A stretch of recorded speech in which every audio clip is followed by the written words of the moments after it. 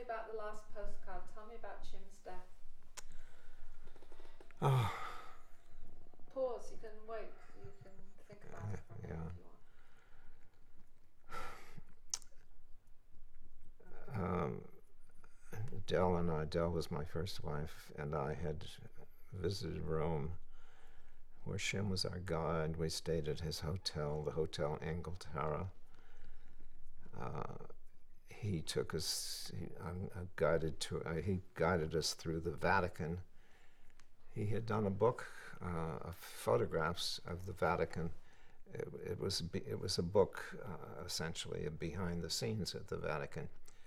So he loved telling stories of treasures in the Vatican. He also loved to tell stories of folklore. He loved to cover folk festivals in Italy. He adored Italy. He was much more at home in Italy. He would say, "Rome is mine." And he didn't discourage other photographers from coming. Herbert List, who was a Magnum contributing photographer, came to Rome, as did Max Shaler, who was never a member of photographer, but made his headquarters in Rome. But Rome was Shem's, and in the Inghilterra, he lived there for years. And just about the time we visited, he finally got his own apartment.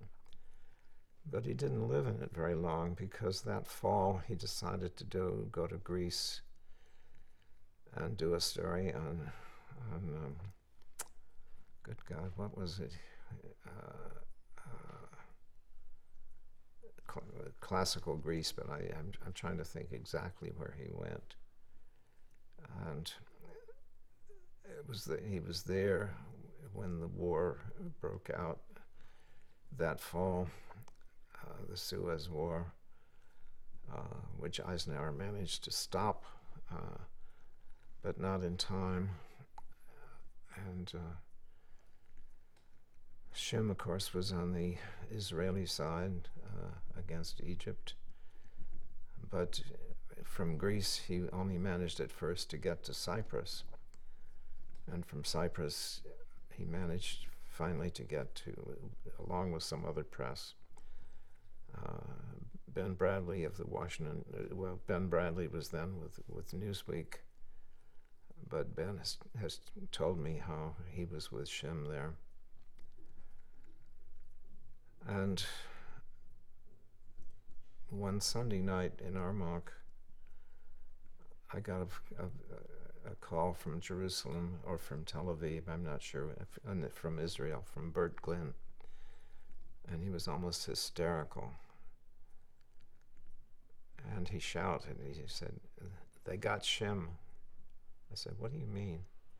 I thought Bert had been covering the war, and he had submitted some pictures which had arrived the day before, and he was hoping to make a life cover.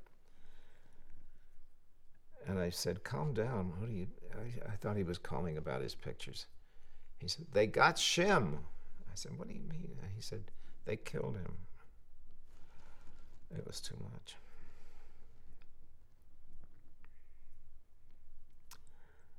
So.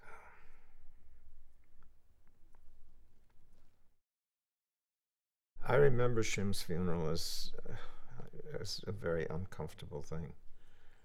I'm not fond of funeral chapels. I'm still very relieved that we buried Bob as we did. But I spoke at Shem's funeral. I didn't go to the burial. It was at some cemetery in New Jersey, I think. His sister was there, and it was sort of a family thing.